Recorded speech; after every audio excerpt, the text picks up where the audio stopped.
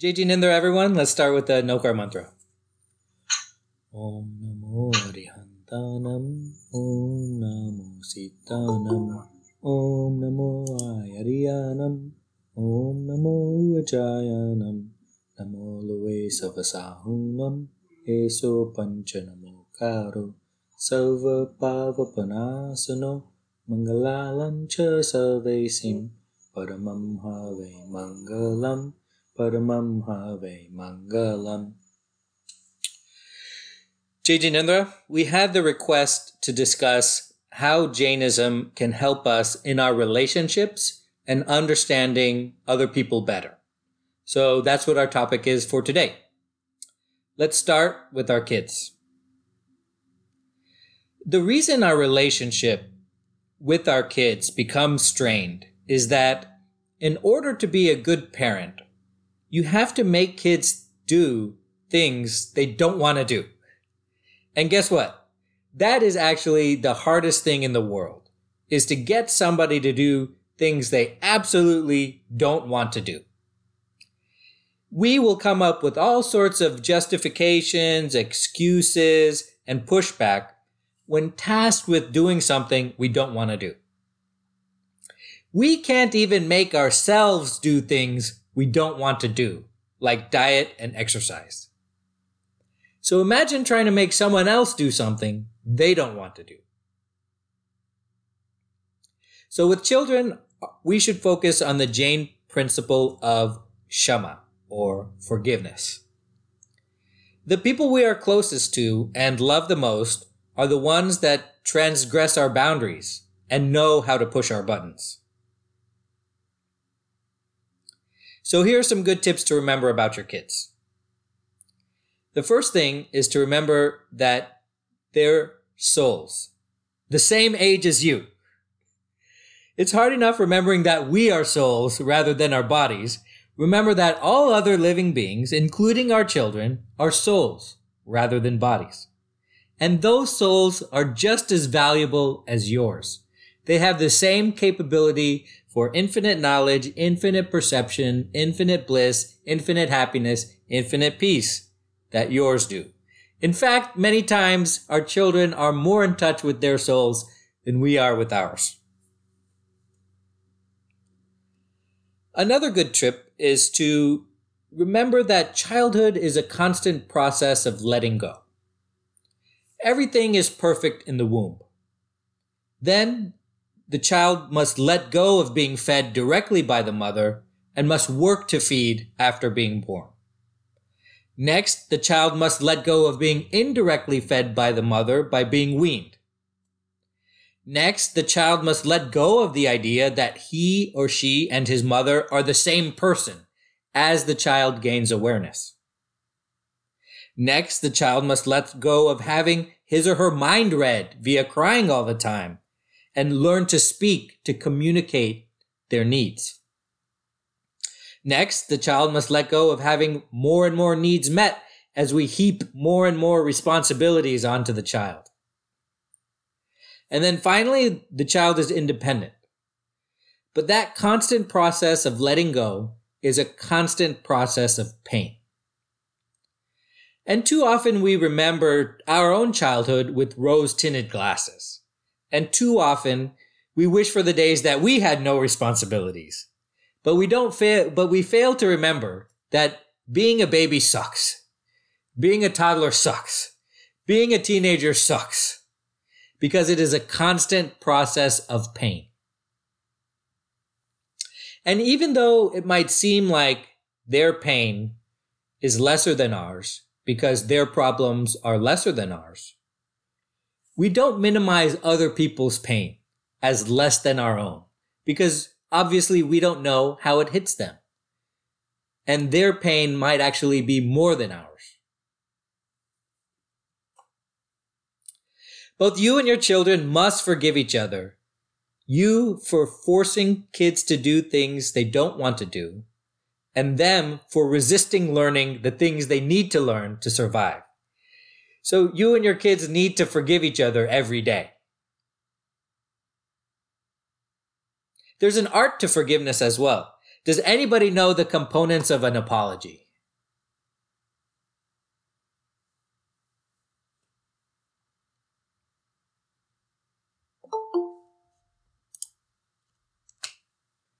Thank you for everybody just joining us. We're talking about how Jainism can improve our relationships with people around us. And we're talking about the components of an apology in the context of forgiveness. So there are 6 components to an apology, believe it or not. There's the expression of regret, the explanation of what went wrong, the acknowledgement of responsibility, the declaration of repentance, the offer of repair, and the request for forgiveness. Those are the 6 components of an apology, and without those 6 components, your apology is incomplete. The most important is the acknowledgement of responsibility, saying that it was your mistake and that you're sorry for making the mistake. That's the 3rd component. The least important is the request for forgiveness.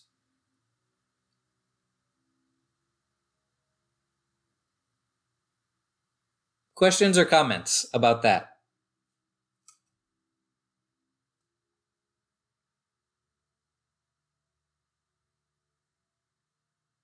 All right, since we're talking about anger and forgiveness, now's a good time to renew all of our open challenges we talk about each year. Our first open challenge, which nobody has successfully completed, is to give me a scenario where an anger is not directed at the self. Of course, we define anger as the mismatch between expectation and reality, and that means all anger is directed at the self. And so far, nobody has given me a convincing scenario where anger is not directed at the self. Any takers?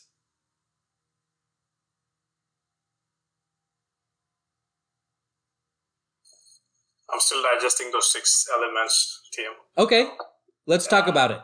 I just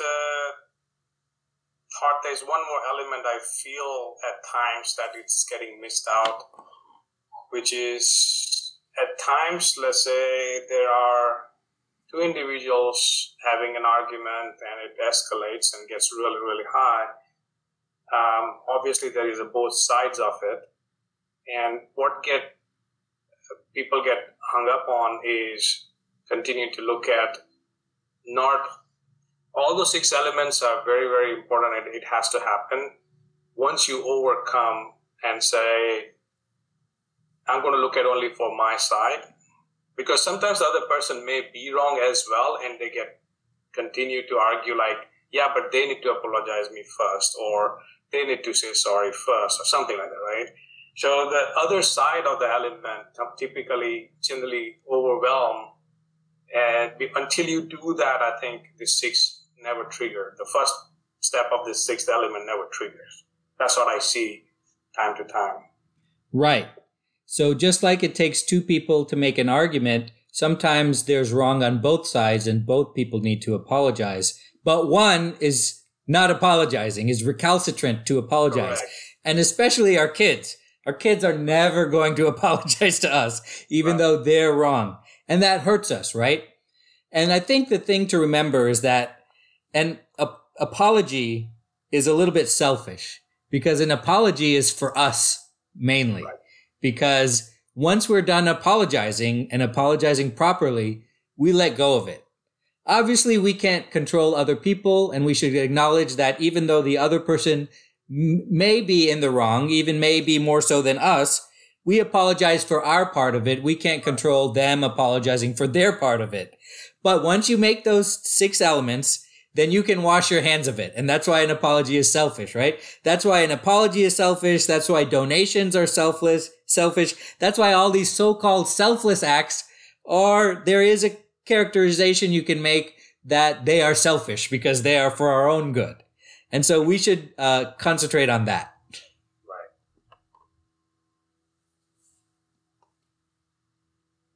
One of the things to remember about these apologies is when you say you're sorry, don't say I apologize. That's not going to work. Say I'm sorry. And don't say I'm sorry you feel that way, or I'm sorry it worked out like that, or I'm sorry this other thing happened. You just say I'm sorry. That's half of a good apology right there. So let's talk about our second open challenge, which is that all strengths are weaknesses and all weaknesses are strengths. And I dare you to give me one and not have me find a counter. For example, there's nothing you can give me that I cannot turn into the other. If you give me the strength of thoughtfulness, I will tell you that person is indecisive. If you give me the weakness of boastfulness, I will tell you that person takes pride in his efforts. Okay, remember that strength and weaknesses are the same side of a coin, and that you can characterize all strengths as weaknesses and all weaknesses as strengths.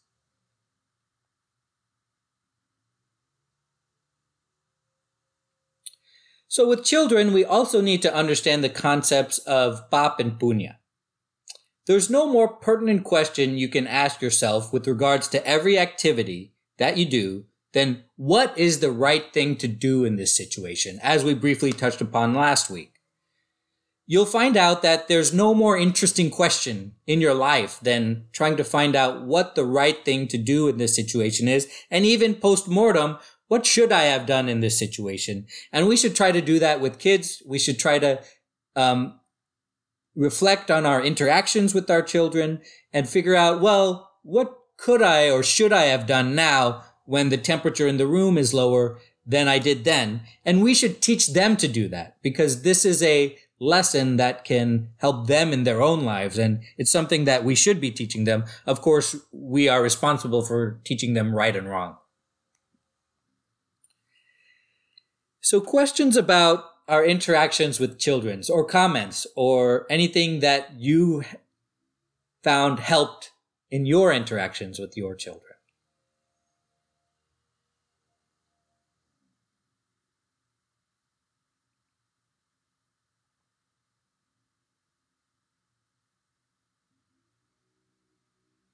Okay, let's move on to our spouse.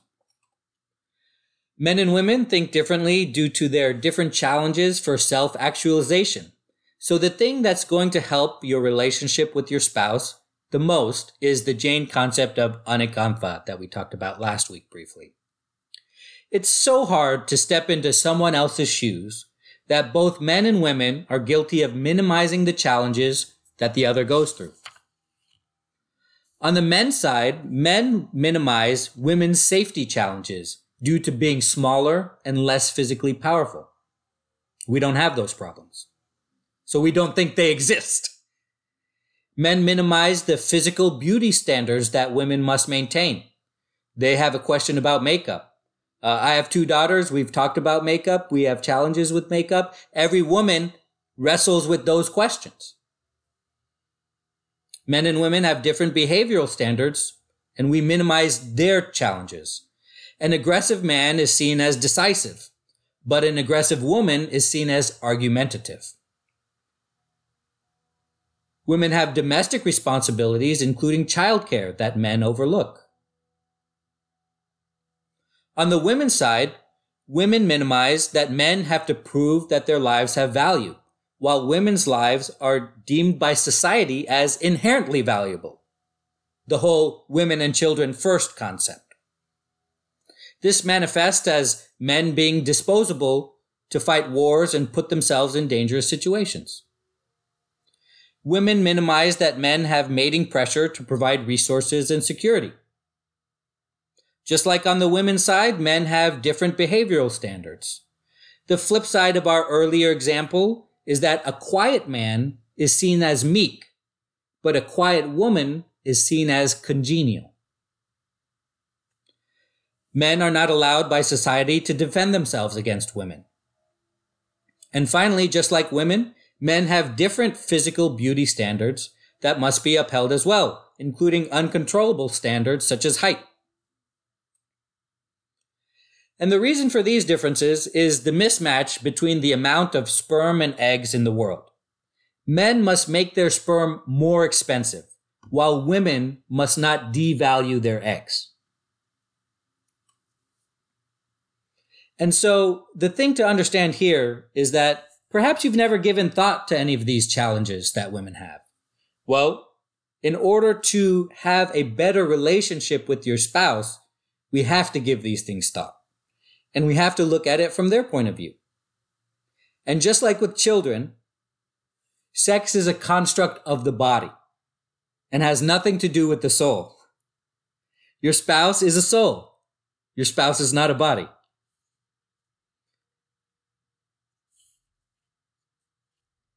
Questions or comments on that?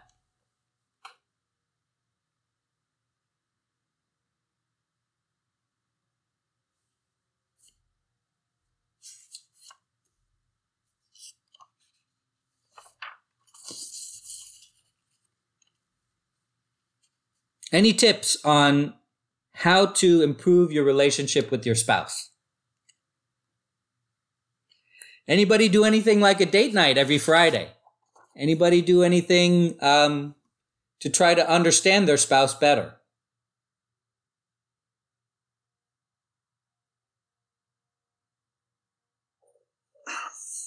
Tim, I think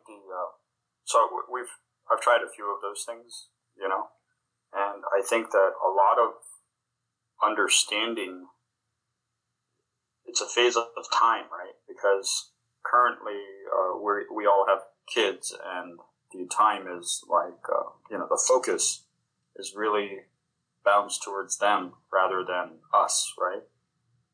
And so the conversations always go back to some kind of child behavior or child activities, or what are we going to do for this, or what are we going to do for that, and yada yada. And so,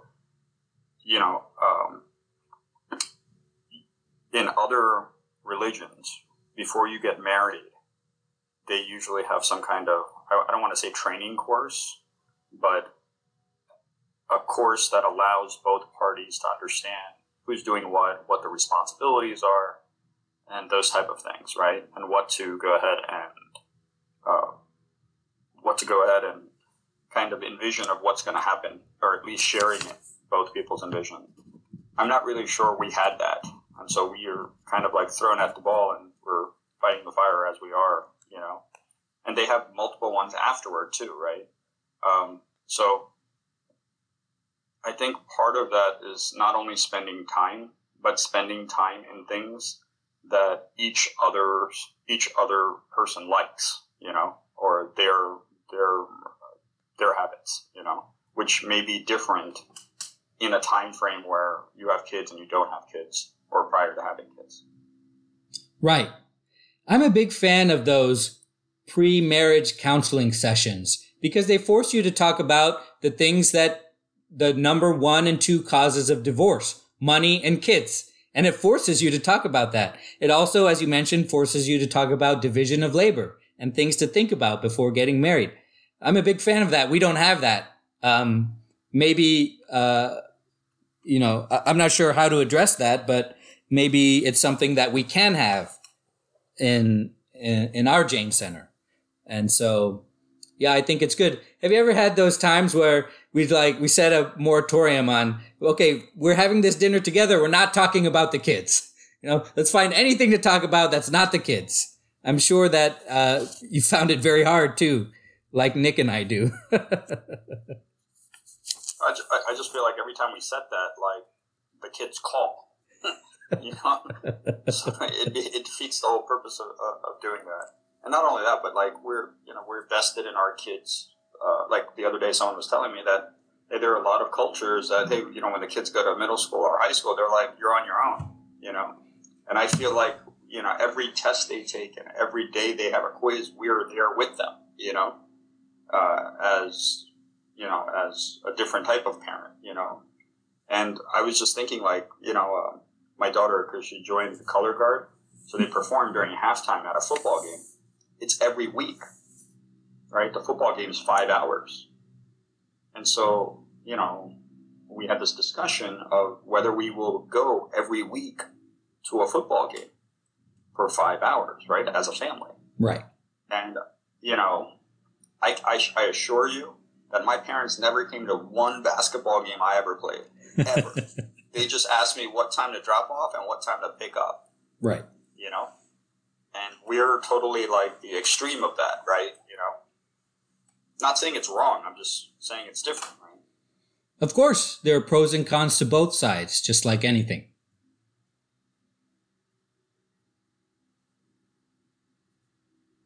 Other questions or comments about improving our relationship with our spouse?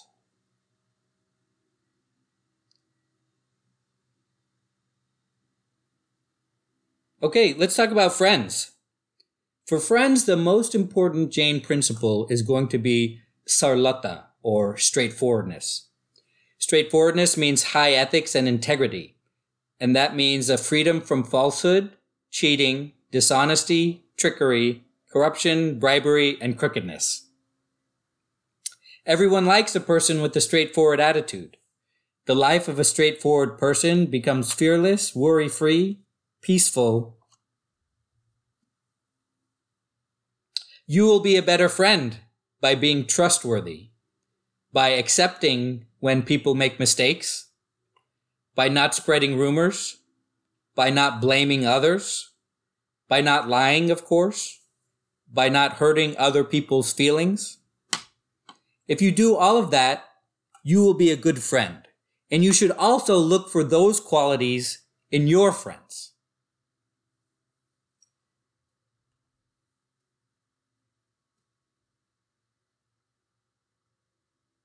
Any tips on making friends as an adult?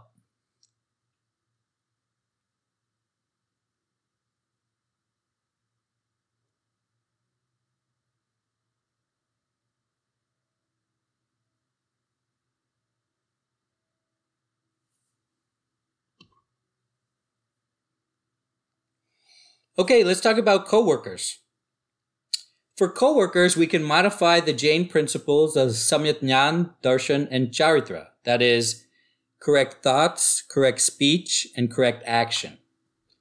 So at work, before we say and do something, I think it's important to have all the facts. That is, at work, there are all sorts of unknown variables at play because typically we don't know everything surrounding a certain situation where we want to make a change. I mean, can you imagine, this happens all the time, right? There comes a policy that, we're taking away this thing. Let's say we're taking away these breaks because people are abusing them. And you know that's not true. You know, you're just taking away breaks because it's saving on the bottom line, right? So, and people laugh and call the leadership liars and everything like that, and it breaks down morale at the company. Well, we can use our Jain principles of correct thoughts leading correct speech to correct actions to make sure that they're all aligned. Because when they're not aligned, somebody's trying to hide something or somebody's trying to pull one over on you. And you don't want to be that person, and you don't want other people to be those persons at work. So by making sure our thoughts, speech, and actions are aligned, we can avoid that loss of morale. There's also an Anikantvad case to be made at work, right? There's lots of competing interests. That is, management and labor is one of them. When you're labor, you think that management has no idea, right? They're out of touch. When you get to management, you see bigger problems that you didn't perceive before, and you think that labor has no idea about those. There's a technical versus business side at work, which we're all familiar with. I was at Motorola, and the management said, actually our side, the technical side said, we can't get this product the way that it's spec'd out. And the management thought that was code for we need more time. So they said, yeah, for sure, you can have another 6 months, no problem. And the technical side came back and say, no, these trade-offs aren't possible that you want in this product. And there's a divide there. And I was really young at the time, so I was like, how are we this far along and there's still this divide? There's still people not talking the same language. That now that I'm older, I realize that is always going to be there, because you're going to have people that say, I just want to look at the technical side. It's your job to look after the bottom line. That's why I'm not management, That's why I didn't get an MBA. And there's always going to be the leadership who's saying like, without me, you wouldn't be here. I'm the one who focuses on the bottom line and allows you to do your work, right? So there's always going to be a disconnect. Anybody have any good stories about people speaking different languages at work?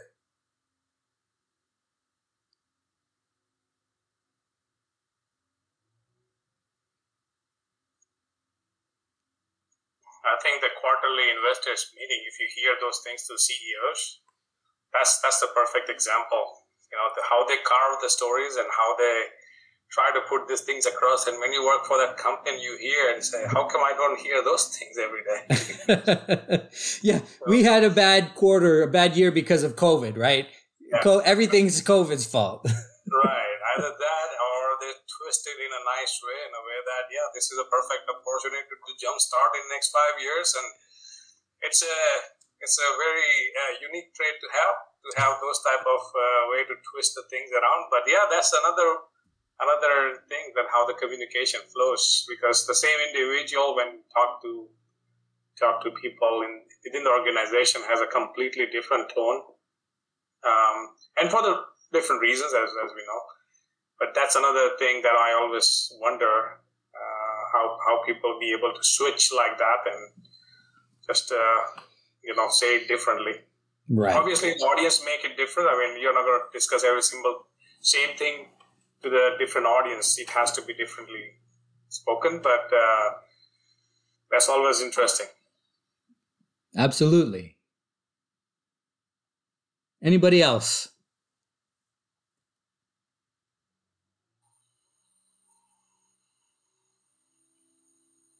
So at work, of course, I don't know how many of us are in the creative industry, but creative people have different needs that must be accounted for than business people.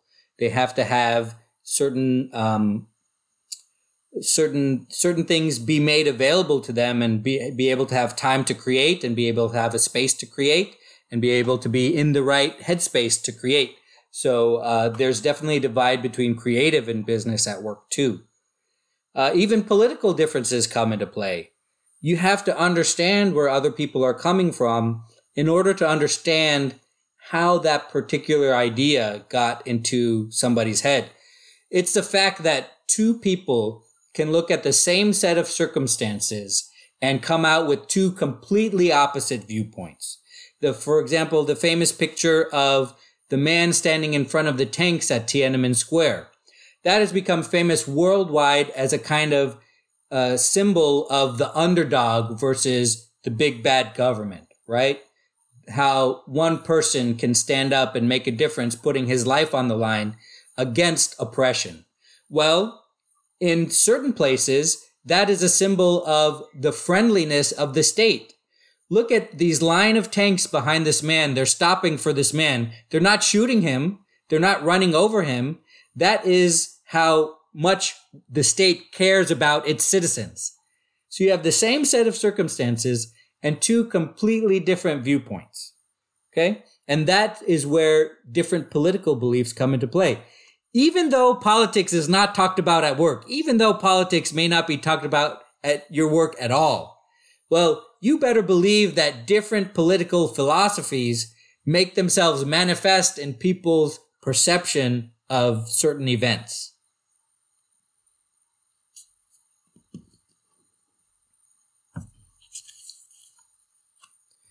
Questions or comments about improving our relationships at work?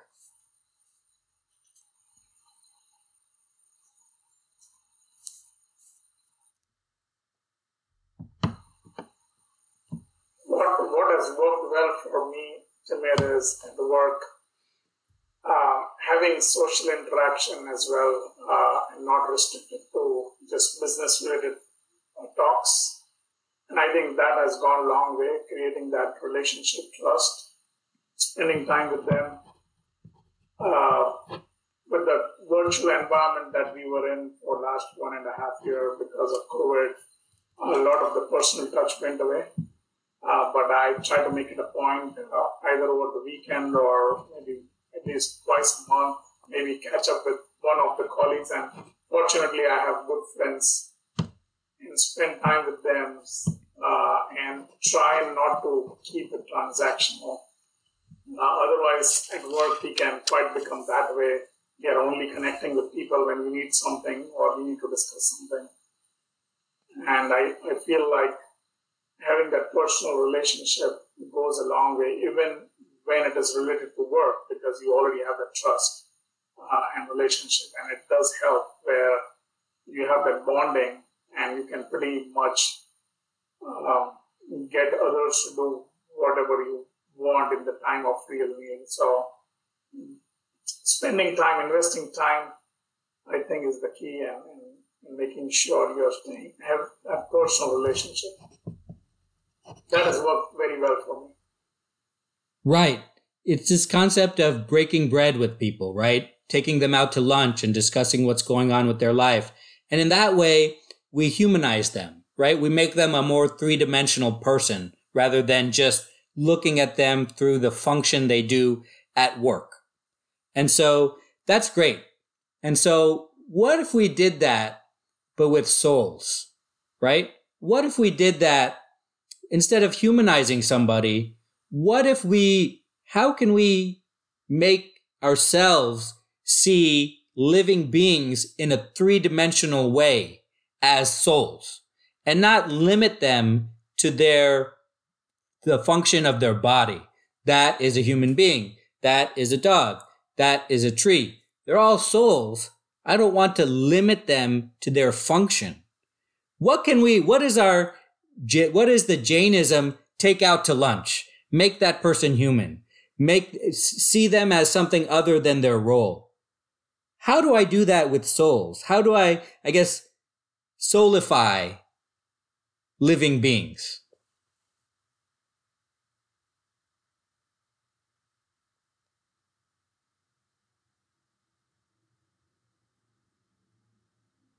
How do I see my child as a soul that's as old as I am? How do I see my spouse as not a woman, but a soul that has the same capabilities of happiness and peace and power that I do? How do I see the tree outside as much deserving of proper treatment and care as my own soul? How do I break bread with them?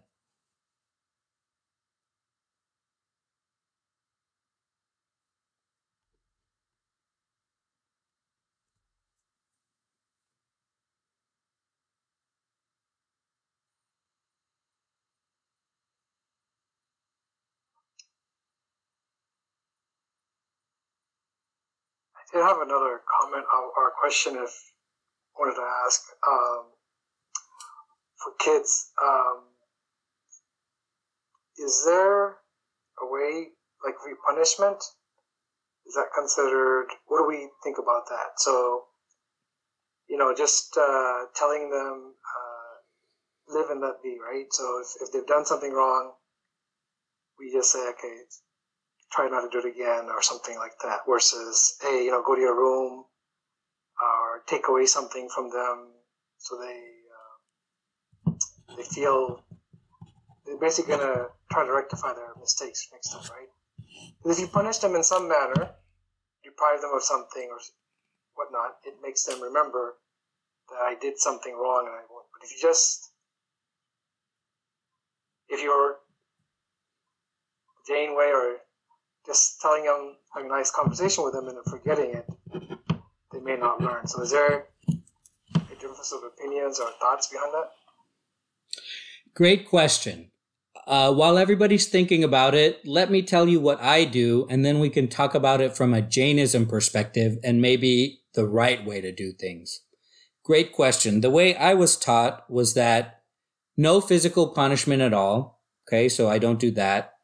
What I do is timeouts, and then the timeout should be the same number of minutes that their age is. So for my 5-year-old, a timeout will be 5 minutes. For my 8-year-old, a timeout will be 8 minutes.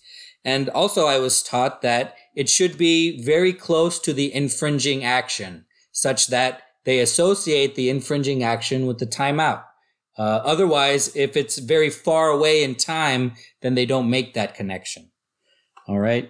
And then one of the things, I do take away things that are precious to them. And one of the biggest things is this screen time, right? Is having the free time to do what they want. So I do take away those things as punishments for misbehavior because I want them to try to understand how important it is to have that behavior. Something else that I do is I incorporate them into their punishment. I ask them what they think a proper punishment should be for that particular action. It's always a suggestion. It's one of the factors that I take into in determining the proper punishment. And they will surprisingly give you candid answers and say, well, I think taking my dessert away is a proper punishment because it wasn't that big a deal. Or like, this was a big thing, probably. I think you should take my iPad away from me. And I was very surprised at that after I learned that. And so now that's become part of my repertoire, is to include them in the conversation about punishments. What do you guys do?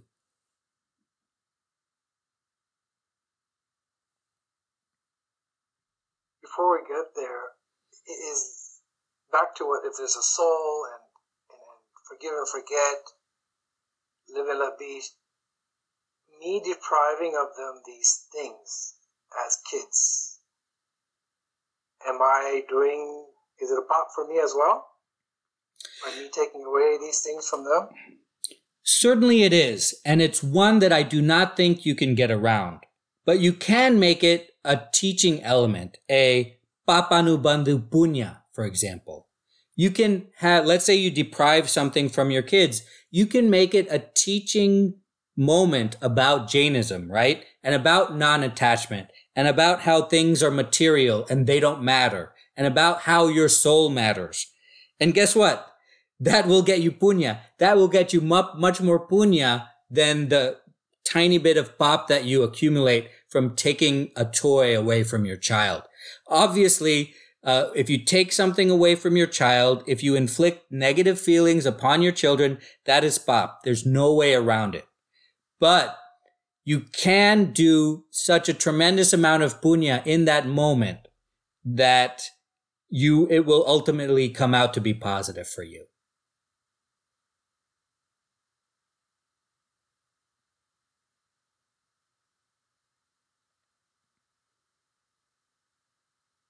So tell me how you do punishments in your family.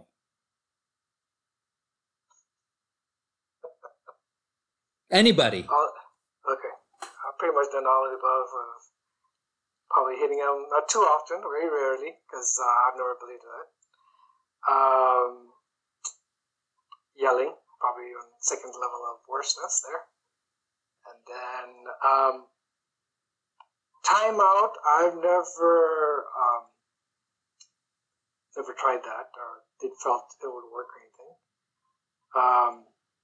And then, devices or hey, you won't get this or get that, stuff like that. Yeah. Right. Those are my 3 things I've done. Right.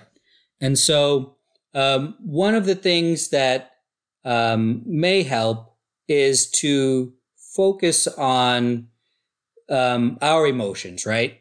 It's so complicated. Even when 2 people have emotions and they're reflecting emotions and information back at each other, and to bring a whole family, it's almost too complicated to explain, but we all have experienced this. My children does something wrong. I'm trying to handle it in some way. My spouse is more upset than I am, or I am more upset than my spouse, getting emotional about it. And I want to handle it a different way. My spouse wants to handle it a different way. And then it's extremely complicated, right?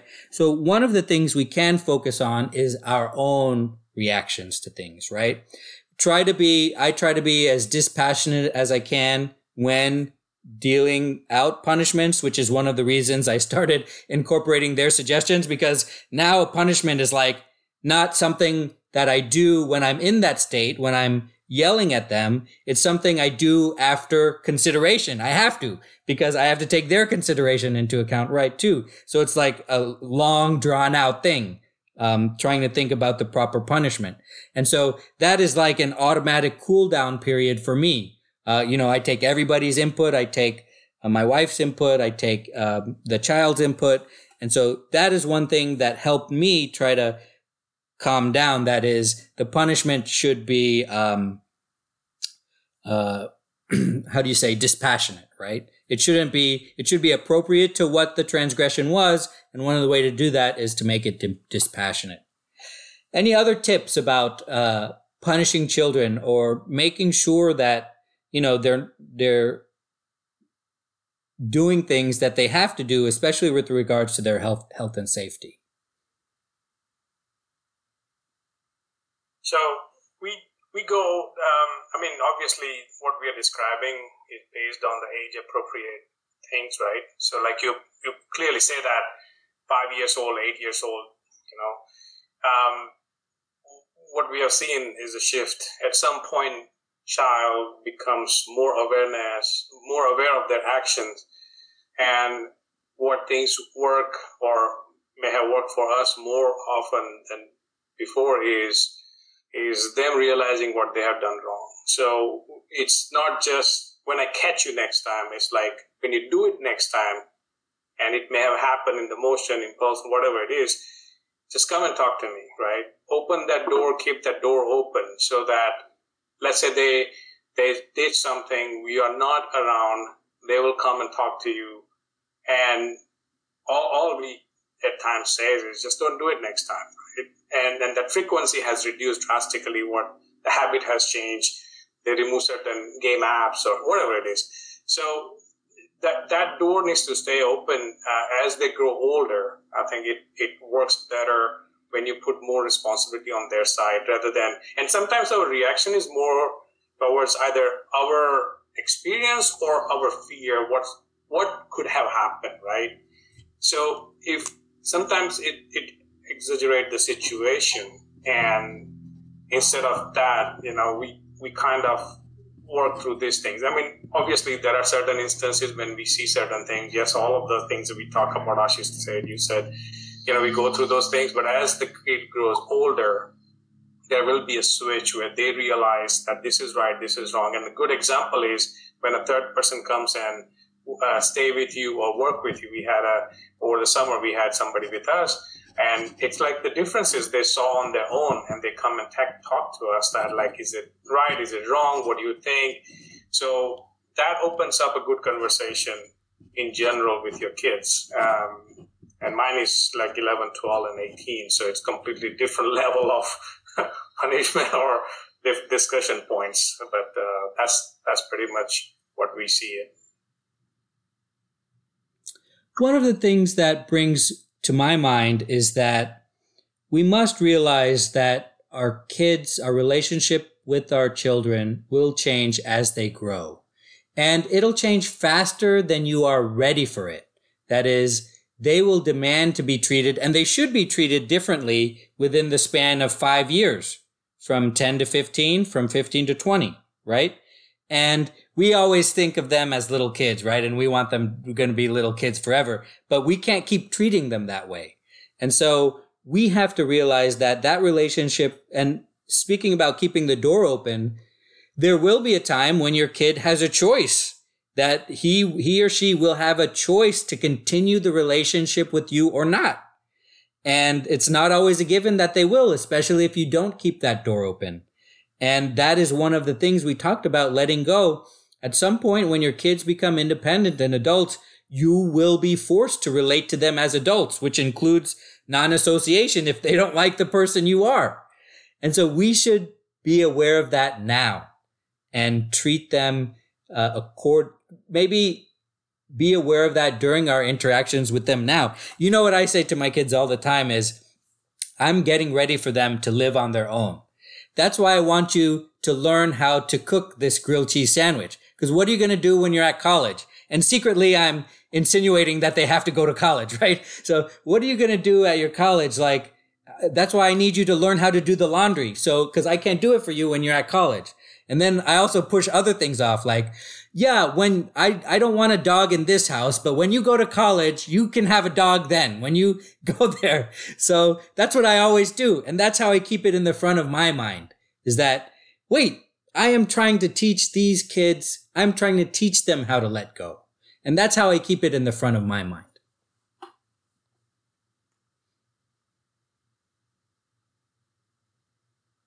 Any other tips or tricks about punishment, or about how to punish the Jane way?